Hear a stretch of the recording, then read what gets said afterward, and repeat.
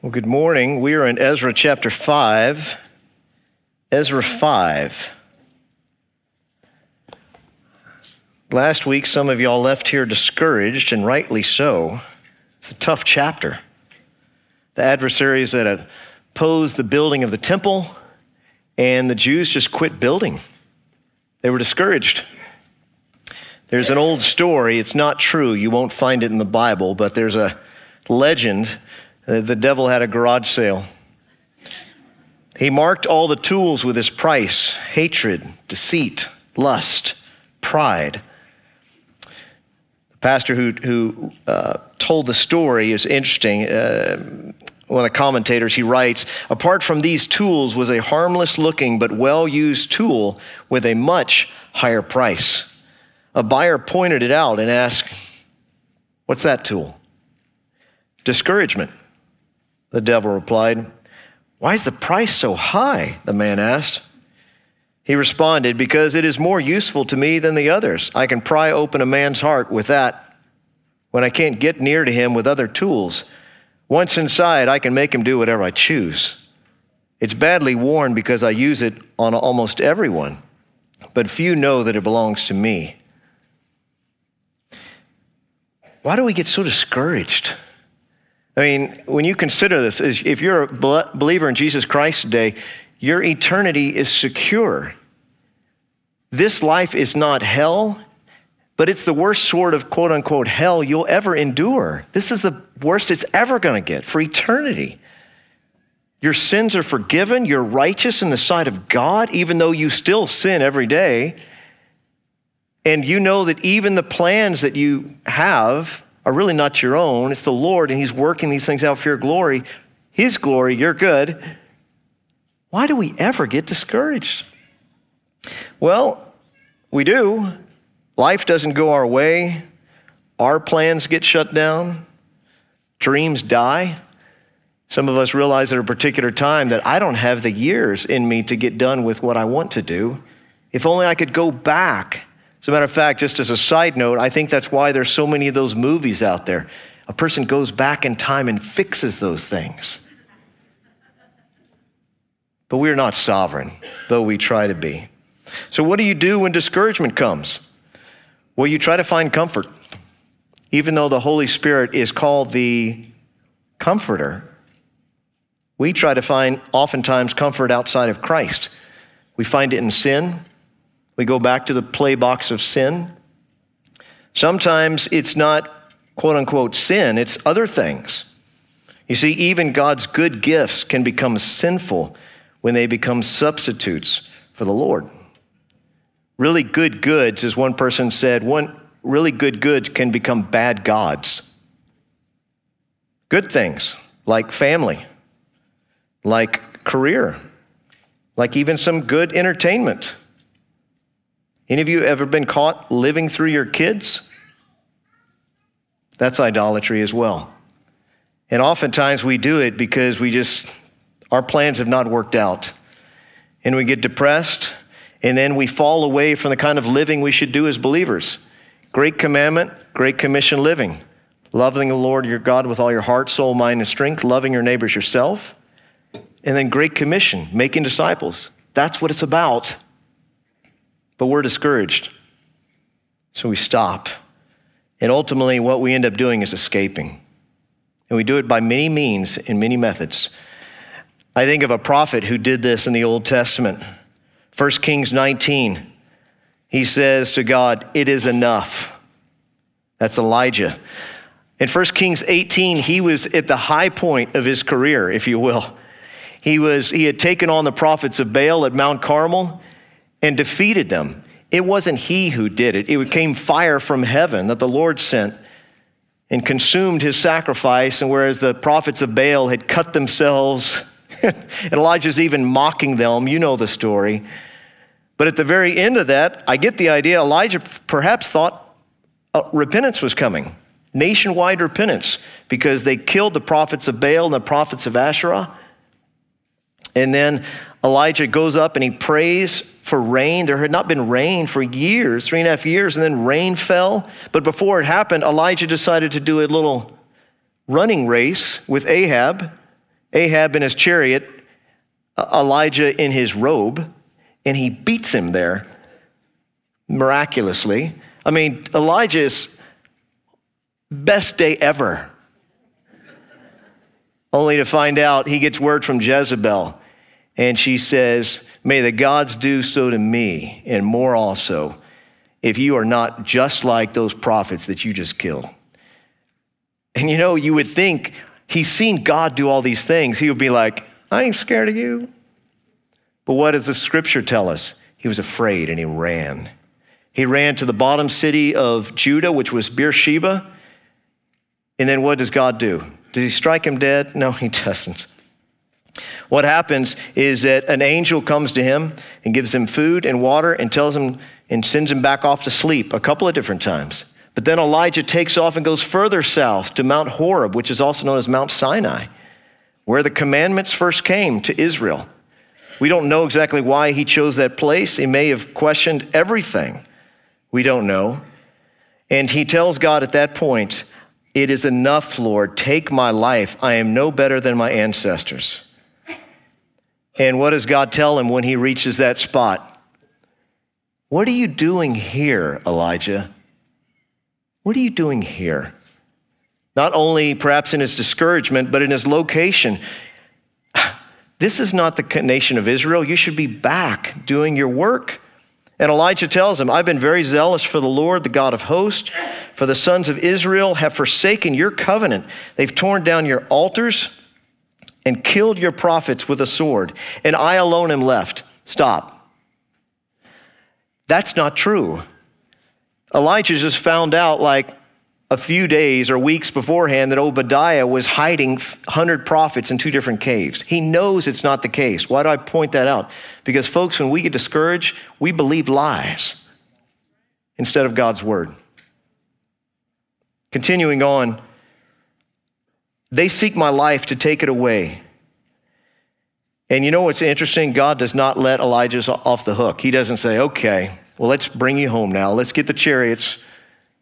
No, he gets him back to work, which is exactly what we should be doing when we fall prey into discouragement. And it's not work, I'm not referring to your job, but working for the Lord, ultimately, no matter what job we have. And one last thing he tells Elijah, you need to read it, especially if you're feeling discouraged today, 1 Kings 19. He says, by the way, it's almost like he says as an aside, we have 7,000 in Israel who have not bowed the knee to Baal. And that's the way the chapter ends. So Elijah goes back to work. So I say all that to note this. The people, they fell prey to Samaritan intimidation, and they're scared, and they're discouraged for 16 years. 16 years. They should have persevered because they had Cyrus's support, they had the money, but they got discouraged. And what they needed to hear that, well, God's in charge, and he's got you. And they needed to hear God's word. Psalm 119:50 puts it this way: "This is my comfort in my affliction, that your promise gives me life." Let me tell you what, ladies and gentlemen, if you don't bank your life on the promises of God, are you a believer? This is like step one.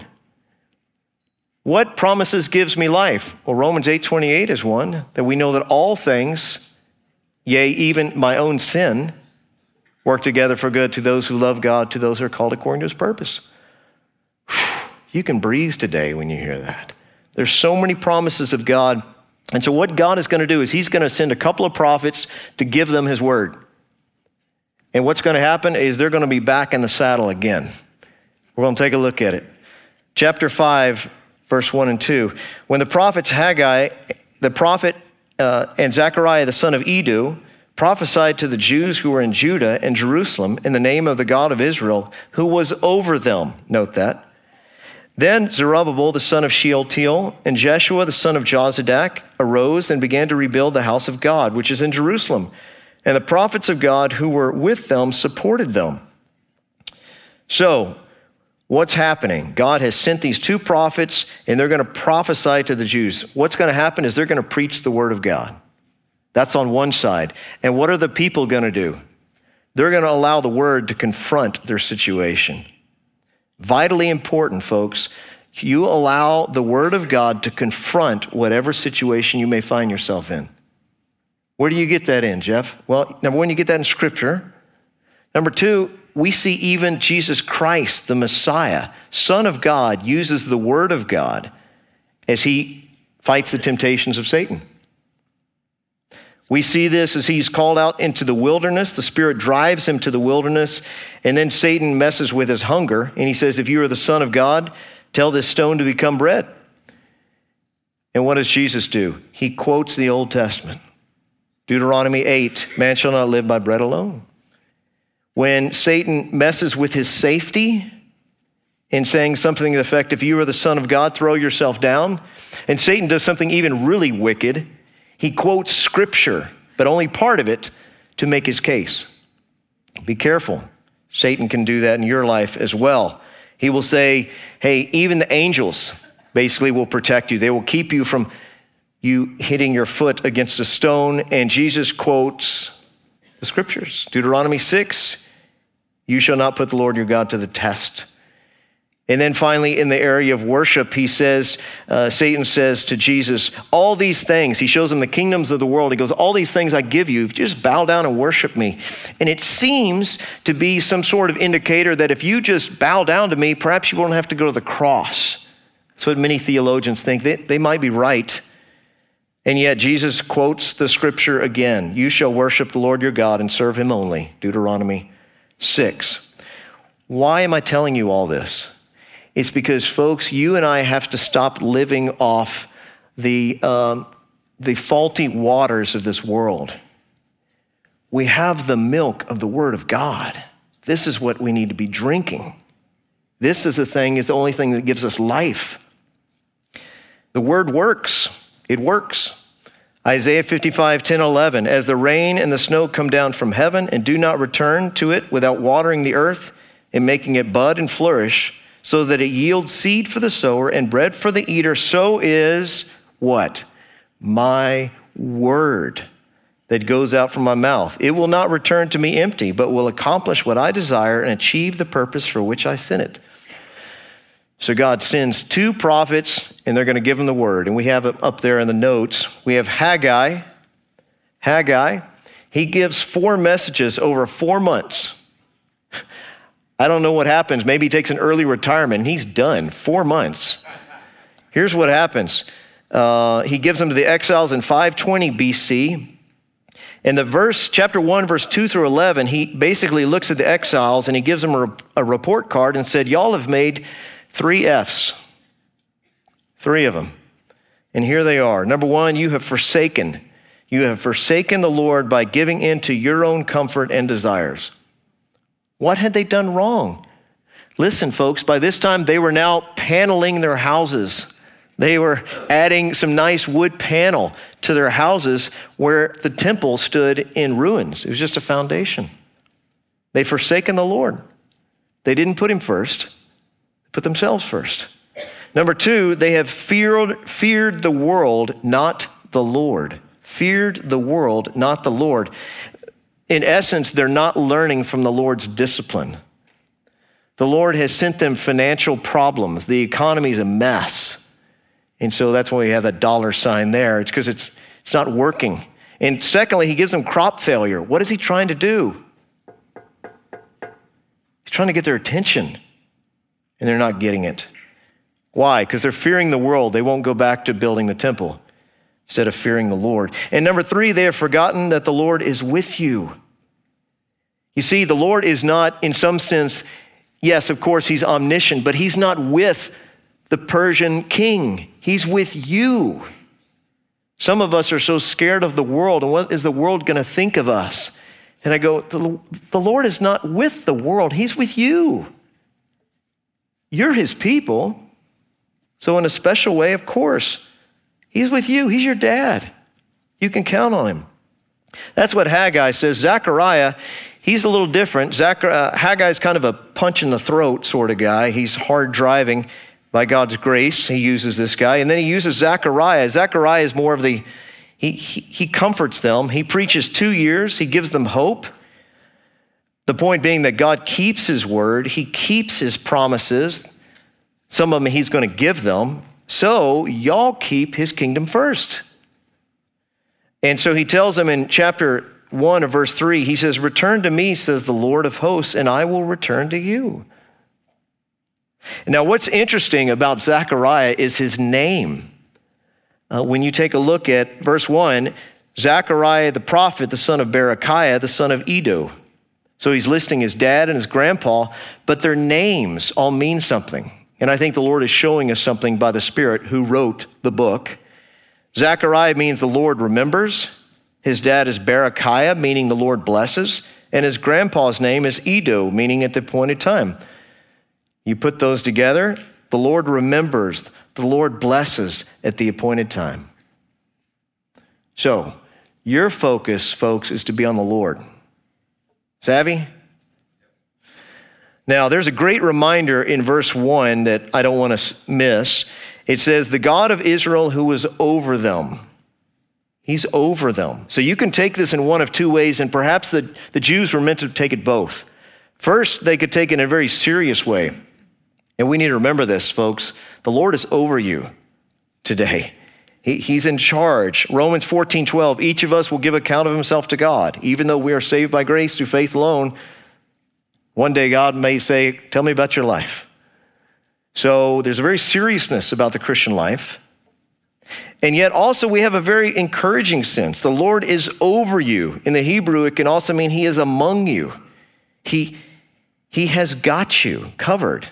Deuteronomy 31:8, we can hear the Lord himself is the one who goes ahead of you. He will be with you. He will not fail you nor forsake you. Do not fear or be dismayed. Why? Because the Lord's over you. He's camping above you. He's right here. Even though when you feel so far from him, he's not far away at all. He's right there. So verse 3 and 4, they're encouraged. At that time, we've got a little conflict going on, though. At that time, Tattenai, the governor of the province beyond the river, and Shether-Bozenai and their colleagues came to them and spoke to them thus, who issued you a decree to rebuild this temple and to finish this structure? Then we told them accordingly what the names of the men who were reconstructing this building. Well, who is Tattenai? Well, he's governor beyond the river. That was once again the area of Israel, Judah, Egypt. He's in charge. He's recorded in a Babylonian document from 502 BC. And then you've also got this fella, Shether-Bozenai. That was his secretary or scribe. And he's just asking them, who gave you a decree to rebuild this temple? Remember, folks, it's been 16 years. They didn't just, it's been there a long time. And why are you rebuilding it? And by the way, Tattenai had good reason to ask this. In the Persian Empire, of which the Jews are now a part of, the Persian Empire had gone through a political upheaval since Cyrus' death in 530 BC. Cyrus, who commanded the temple to be rebuilt, was now dead for quite a few years. His son Cambyses II became king and was away in Egypt at the time. Cambyses, who is once again the emperor now, he received a report that someone had impersonated his brother and was taking over the government. How did Cambyses know that someone was impersonating his brother? Because he had assassinated his brother. It's like, that can't be him. Well, he jumps back on his horse and headed to Persia, according to one of the historians, Herodotus, and the scabbard on his sword broke, and the sword pierced his side just slightly. But the problem is gangrene set in, and within 3 weeks he was dead. And so there arose a man named Darius. Some of you younger kids go, Darius. I know that name. I know that. Yes, you do. From Daniel in the lion's den. This is King Darius. And he was anointed king of Persia in 522 after a civil war. So all that to say, that little history lesson, is to let you know Tattenai had good reason to question, what are y'all doing here? What's going on? And the second reason for Tattenai's concern, it was actually Zechariah's prophesying. Zechariah had said that, quote unquote, the branch the branch, the long-expected descendant of David's line, would soon appear and sit on David's throne. Well, he's looking at that going, well, it looks a whole lot like this, Zerubbabel. Is this guy about to become king? Well, we know the rest of the story. Zerubbabel would not become king because Zechariah would also prophesy in chapter 9, verse 9, your king is coming to you. Humble, righteous, he's sitting on the colt of a donkey. Oh, yes. Speaking of Jesus Christ. So he had good reason to question. So I'll also say this before we go on to verse 5. Unlike the Samaritans, though, these men are not described as enemies of the Jews. I don't think they're attacking. I think they're just asking. They're not malicious. Tattenai actually will write a report in this chapter that's actually accurate. He's not lying like the Samaritans were. And I would say for us, folks, beware. Believers sometimes complain about being persecuted by others, and they're not. Sometimes it's not the state. Sometimes it's not our boss at work. And we are actually responsible for what we're going through. I'll never forget years ago, a friend of mine came to me and said, I just got fired. I was like, oh, that's awful. And she had said, yeah, they were out to get me. It's like, really? Tell me about it. Well, I showed up late all the time. And so, they gave me one last chance. And I said, okay. And then what happened? And she said, okay, I showed up late again. And then they fired me. And I said, but, okay, never mind. Point being is we need to watch for that. We don't want the persecution complex to be reminiscent of believers. I'm not saying we don't have enemies. And certainly, darkness hates light. And yet at the same time, Tattenai was not doing these people wrong. He's questioning. He had good reason. And as believers, we need to be aware of that, that we don't want to suffer for doing wrong. 1 Peter writes that in chapter 2, verse 19 and 20. It says, it is commendable if someone bears up under the pain of unjust suffering because they are conscious of God. But how is it to your credit if you receive a beating for doing wrong and endure it? But if you suffer for doing good and endure it, that's commendable before God. So verse 5, but the eye of their God was on the elders of the Jews, and they did not stop until a report could come to Darius, and then a written reply he returned concerning it. The eye of their God. Let me talk a little bit about this. This is there's a term called anthropomorphic language. Anthropology is Greek for the study of man. Anthropomorphic language is very helpful to know as a Christian because when you have things like the eye of God or the hand of God was upon them or the ear of God heard them, that's anthropomorphic language. That's referring something to God that he doesn't have. Remember, God is spirit. And in the Old Testament, there was no incarnation yet. So when we're referring to the eye of God, the ear of God, the hand of God, it's human language the Holy Spirit uses to show us a little bit more about God, that he actually hears us, that he actually takes care of us. And in this particular case, he's showing us that he will fulfill his purposes. The eye of God is upon them. And some of you real snarky folks might say, isn't the eye of God always upon you? And certainly, yes, that's the case. But what I'm referring to in particular is God fulfilling his purpose for them.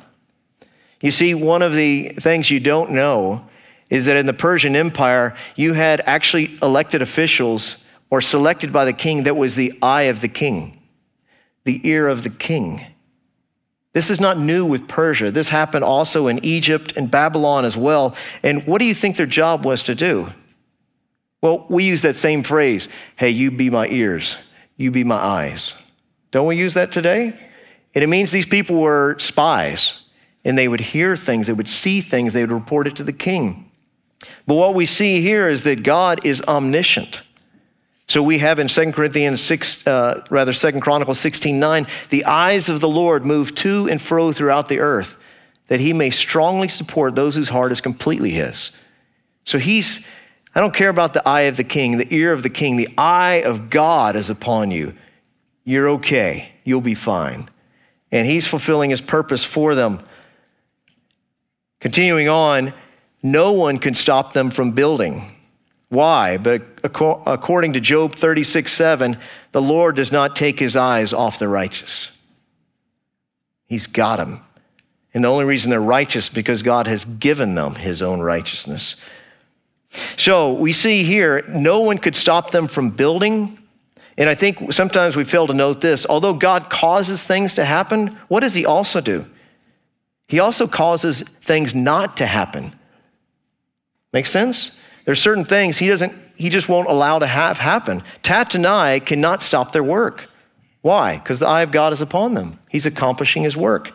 The elders are not tempted to stop. They're going to keep building. And so it's not always what God is doing for you. It's what God is sometimes could be keeping you from doing. Think about this when we're looking for another story about that. Genesis 20, verse 6, you have Abraham doing something so foolish again. He tells the people of the Philistines that, oh, this is my, what? Sister. And Abimelech said, oh, it's your sister. Well, I'll take her in to be part of my harem. Well, God appears to him in a dream that night, Abimelech, and says, in essence, you are a dead man. And Abimelech is somehow able to speak to him, and perhaps in this dream, and he says, I'm innocent, and I've not touched her. And God is so great in this. He says, I kept you from sinning against me. I did not allow you to touch her. So stop patting yourself on the back right here. We should remember that as well when the Lord protects us from falling into sin. They did not stop them until a report could come to Darius, and then a written reply could be returned concerning it. And the point is, they needed to persevere. They needed to keep on trusting the Lord. The Lord is doing his work. We see here in verse 6 through 8, we'll see that Tatanai writes to Darius. Now, before I tell you this, I have to give you a correction from last week. I told you, I think I've mentioned before a couple of times, Acts 17:11. You need to make sure, be a good Berean, and whatever you hear from me or anybody else, go straight back to Scripture. And so somebody told me last week, hey, just wanted to mention to you, I had said Greek was the official language of the Roman Empire. That's wrong.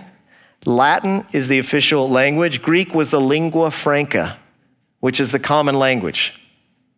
I confess. Please forgive me. As Moy says, please forgive me. Okay.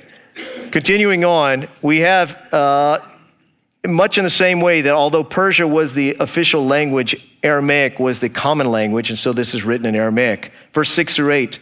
This is the copy of the letter which Tatanai, the governor of the province beyond the river, and Shether-Bozenai and his colleagues and the officials who were beyond the river sent to Darius the king. They sent a report to him in which it was written thus, to Darius the king, all peace. Let it be known to the king that we have gone to the province of Judah, to the house of the great God. And by the way, maybe they called it the great God because they're quoting the Jews right now. We don't know. Continuing on, which is being built with huge stones, and beams are being laid in the walls. And this work is going on with great care and is succeeding in their hands. Once again, this is an accurate letter. It's accurate. So when it says they're being built with huge stones, that's not actually what it says. In the Aramaic, it says they're building with stones of rolling. Stones of rolling. What do you think that means? Well, there's certain stones that are so big, you have to roll them. Much in the same way that the Egyptians would build pyramids. They have kind of shown that's how they did it. They would roll them, perhaps with logs underneath. Perhaps what they're saying is that these stones are too big to carry.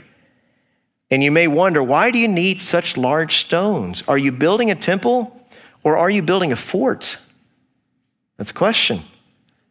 So, continuing on, they're saying, and they are succeeding in their hands. Even the pagans can say, God is fulfilling his plans. God sent prophets. He gave the people's ears to hear. He made the prophets support the work of the people. The elders led, the workers worked. This is the Lord. Verse 9 and 10. Then we asked those elders, continuing on in the letter, and said to them thus, who issued you a decree to rebuild this temple and to finish the structure? We also asked them their names so as to inform you, and that we might write down the names of the men who were at their head. I just want to point out the last phrase there, at their head. Who are they referring to? They're referring to the guys in charge. If you will, they're referring to the elders of the people. And this is a good reminder for us to once again pray for your elders. They are shepherds, but they are sheep as well. They don't ever stop being sheep when they become shepherds. And by the way, just to make a shameless plug for our adult Sunday school, great teaching is going on down there before this service. And if you get an opportunity, the elders are doing just a bang-up job of teaching through Mark. You need to come. And the word of God is cherished. Verse 11 and 12. Thus they answered us, saying, we are the servants of the God of heaven and earth, and are rebuilding the temple that was built many years ago. As a matter of fact, 500 years ago, to be exact, which a great king of Israel built and finished.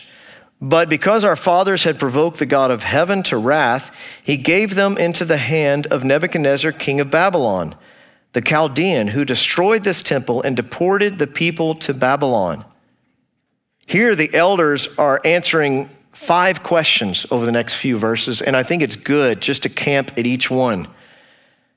They're answering these questions, and so they came to them, and the elders are answering, who are we? Who are we? And the first answer, we are servants of the God of heaven and earth. And there's 2 interpretations you can take to what the Jews are saying when they say we are the God of heaven and earth. What do they mean by that? Well, they could be being shrewd to Darius, the king of Persia. Because remember, Darius is a follower of Ahura Mazda, which is the God of heaven. And so maybe they're kind of appealing to him, like, yeah, we worship the God of heaven. I don't think they're doing that at all, by the way. I think what they're doing is not being shrewd. I think they're being bold. And they're saying, we serve the God of heaven. What else? And earth. Anything about that? So it could be a challenge to the Persians' way of thinking. This is the real God who serves us, gives us daily bread. So what I see here is these Jews are not ashamed of who they are. We are servants. In much the same way, are we not the same? We are servants. Somebody comes to you and says, who do you think you are? We are servants of the God of heaven and earth. We are believers in Jesus Christ. Now, even when we say that, the world automatically wants to throw stones at us because of our past. In some sense, they have good reason to. We reckon that I would tell you we need to head them off at the pass. If they begin to question about our past and say, we recognize the church's sins of the past, some most grievous. Listen, you look at the history books, the fact that we followed the world in embracing racism, what were we thinking? And beware, some of us might say, well, they weren't true believers. And I say, au contraire. You need to read the writings. Many of them godly people, and yet falling prey to worldly thinking. You see, at the end of the day, we know that the Lord is saving people. He's saving people from every sin. He's saving people from every tribe, tongue, people, and nation. And y'all, we need to start stepping up now as we enter a really weird time in our country. We don't need to run from confrontation. We run towards it. Why? Because we want to give them the love of Christ. We want to give them the gospel, and that's the next point here. What are we doing? What are y'all doing is what they're looking at the temple builders. And they say, we are rebuilding the temple that was built many years ago, which a great king of Israel built and finished. How does that play into us as believers? Well, the sweet thing about it is that ultimately we're not building the temple. God is building his kingdom, whom he calls what? The temple. His body, the body of Christ, and he's using us to make disciples. Make disciples. That is the gospel. If I were to tell you today, what is the gospel? Let's go ahead and get some volunteers. Come on up here and give the gospel real quick. Well, some of you go, no, I'd rather kill me than sit in front, talk to people. But suppose I said, do it privately. How would you do it? Would you do it? Would you go, I'm not comfortable with it? Folks, that's the thing that saved you for eternity. You need to, by God's grace, get comfortable with it. And Paul would use a different phrase and say, Romans 1:16, I'm not ashamed of the gospel. It is the power of God for the salvation of everyone who believes, the Jew first and also the Greek. I got to see this the other day. Tara Vansell was able to talk to many people, give them the gospel, talk to them about the importance of Jesus Christ. And I'm looking at my wife and I'm thinking, that's impressive. Okay. Now, the Bible says what? Don't sing your own praises, let another sing your praise. And so I get an opportunity to do that. Not all of us are given towards that public, but we're all given to make disciples. Amen? So, what are we doing? I talk to people about Jesus Christ. And if some say, well, that's not my gift, that's not an excuse. Jesus never says, if it's your gift, go out and make disciples. No, we all have the ability. Why? Because we have the Holy Spirit in us. So it is possible. Number 3, why are we in this predicament? And he says, because our fathers provoked God of heaven to wrath. They're just laying it out there.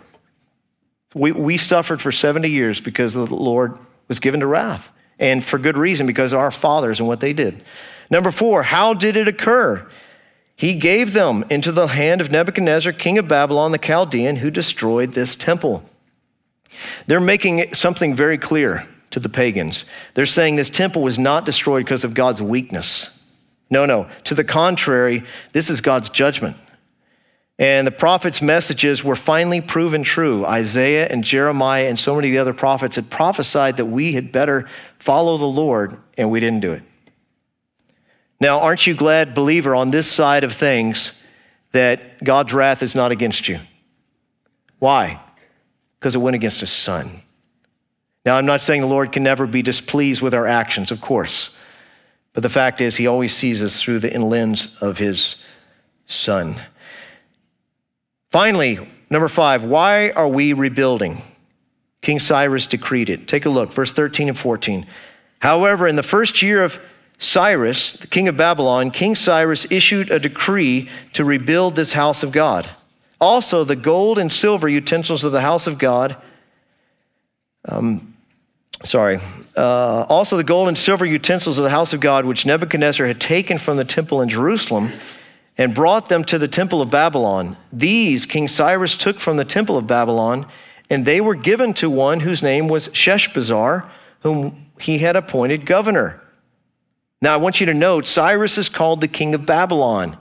And if you're really a historical person, you go, wait, he's not king of Babylon, he's king of Persia. However, once he took over Babylon, he got the title, king of Babylon.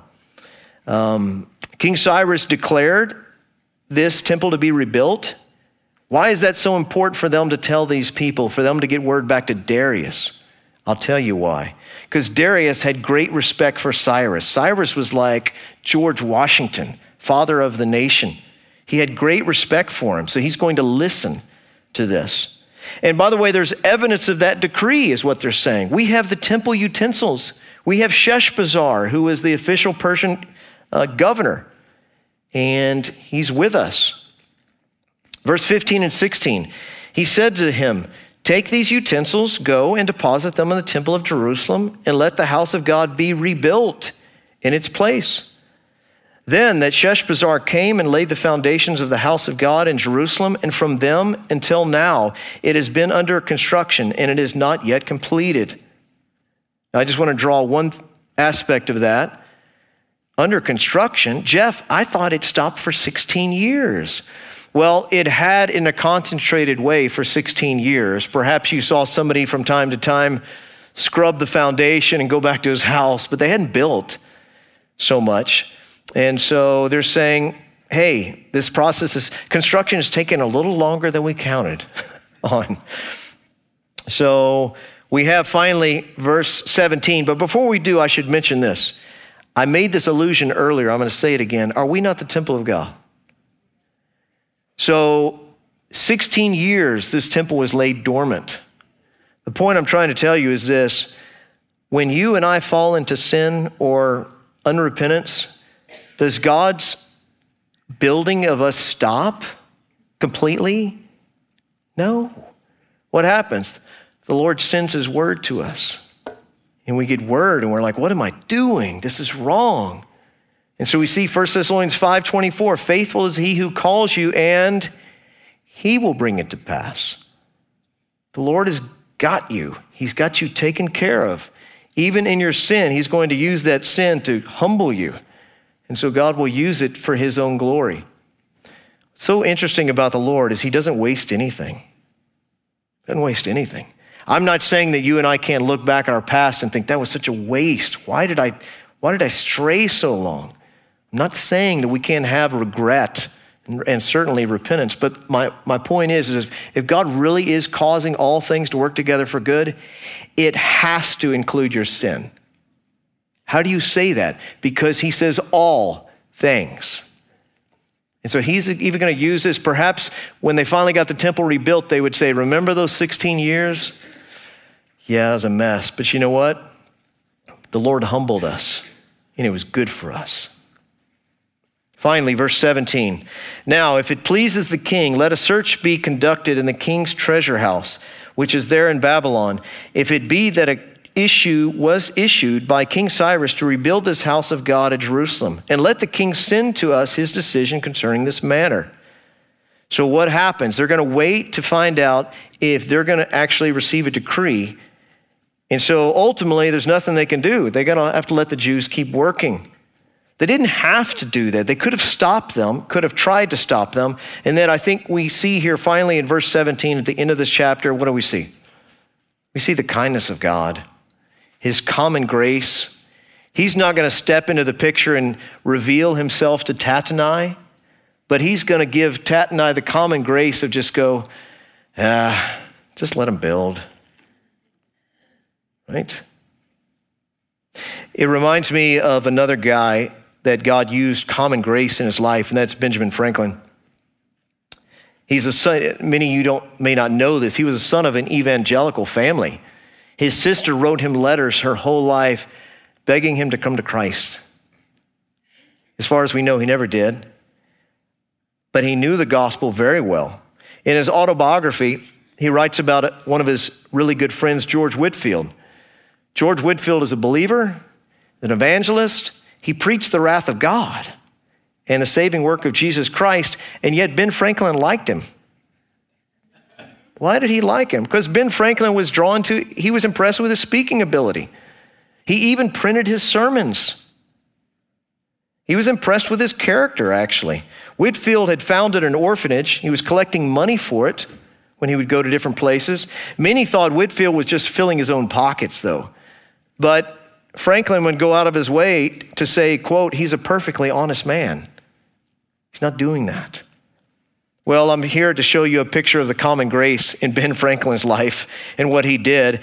He writes a story. I happened soon afterwards to attend one of his sermons, he writes, in the course of which I perceived Whitefield intended to finish with a collection, and I silently resolved that he should get nothing from me.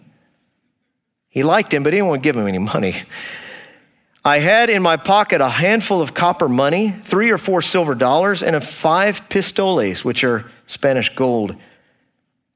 As Whitefield proceeded in his sermon, I began to soften and concluded to give the coppers. Another stroke of his oratory made me ashamed of that and determined me to give the silver. He finished so admirably that I emptied my pockets wholly into the collector's dish, gold and all. Now, just to be clear, a person is not saved by giving money to the kingdom of Christ. But I wanted to point out that the Lord, in his common grace, he allows the rain to fall upon the righteous and the wicked. I conclude with this. 1 Corinthians 15:58, therefore, my brothers, stand firm. Let nothing move you. Always give yourselves fully to the work of the Lord, because you know that your labor in the Lord is not in vain. Some of us need to get back to working on that relationship that's broken. Some of us need to get back to really trying hard again in our marriages. Some of us need to get back to getting in the Word and in prayer, realizing that this is what changes us, makes us more like Christ. But I would tell you, even as you get back in the saddle again by God's grace, know that it wasn't you that got you there. The Lord used His Word in your life, and He willed and worked for His good pleasure, for you to be closer with Him. You see, life is so short, so short. It's really too short to walk at a distance from your Lord. Let's pray. Father, we thank you for your grace. We thank you, Lord, that you are so kind to us, that you continue to pull us back in. We're always prone to wander, as one of the songs goes. And so we pray that you would help us, that we would love you, that we would seek first your kingdom. We've got nothing to prove. We're on the team. We have the jersey. And so we pray that we would just be about doing the work of the Lord, knowing that all these things are working for our good and for your glory. And we pray for anybody in here who does not yet know Jesus as their Savior. Lord, would you grant them salvation today? Show them that they are a wicked sinner and that they are bound towards hell.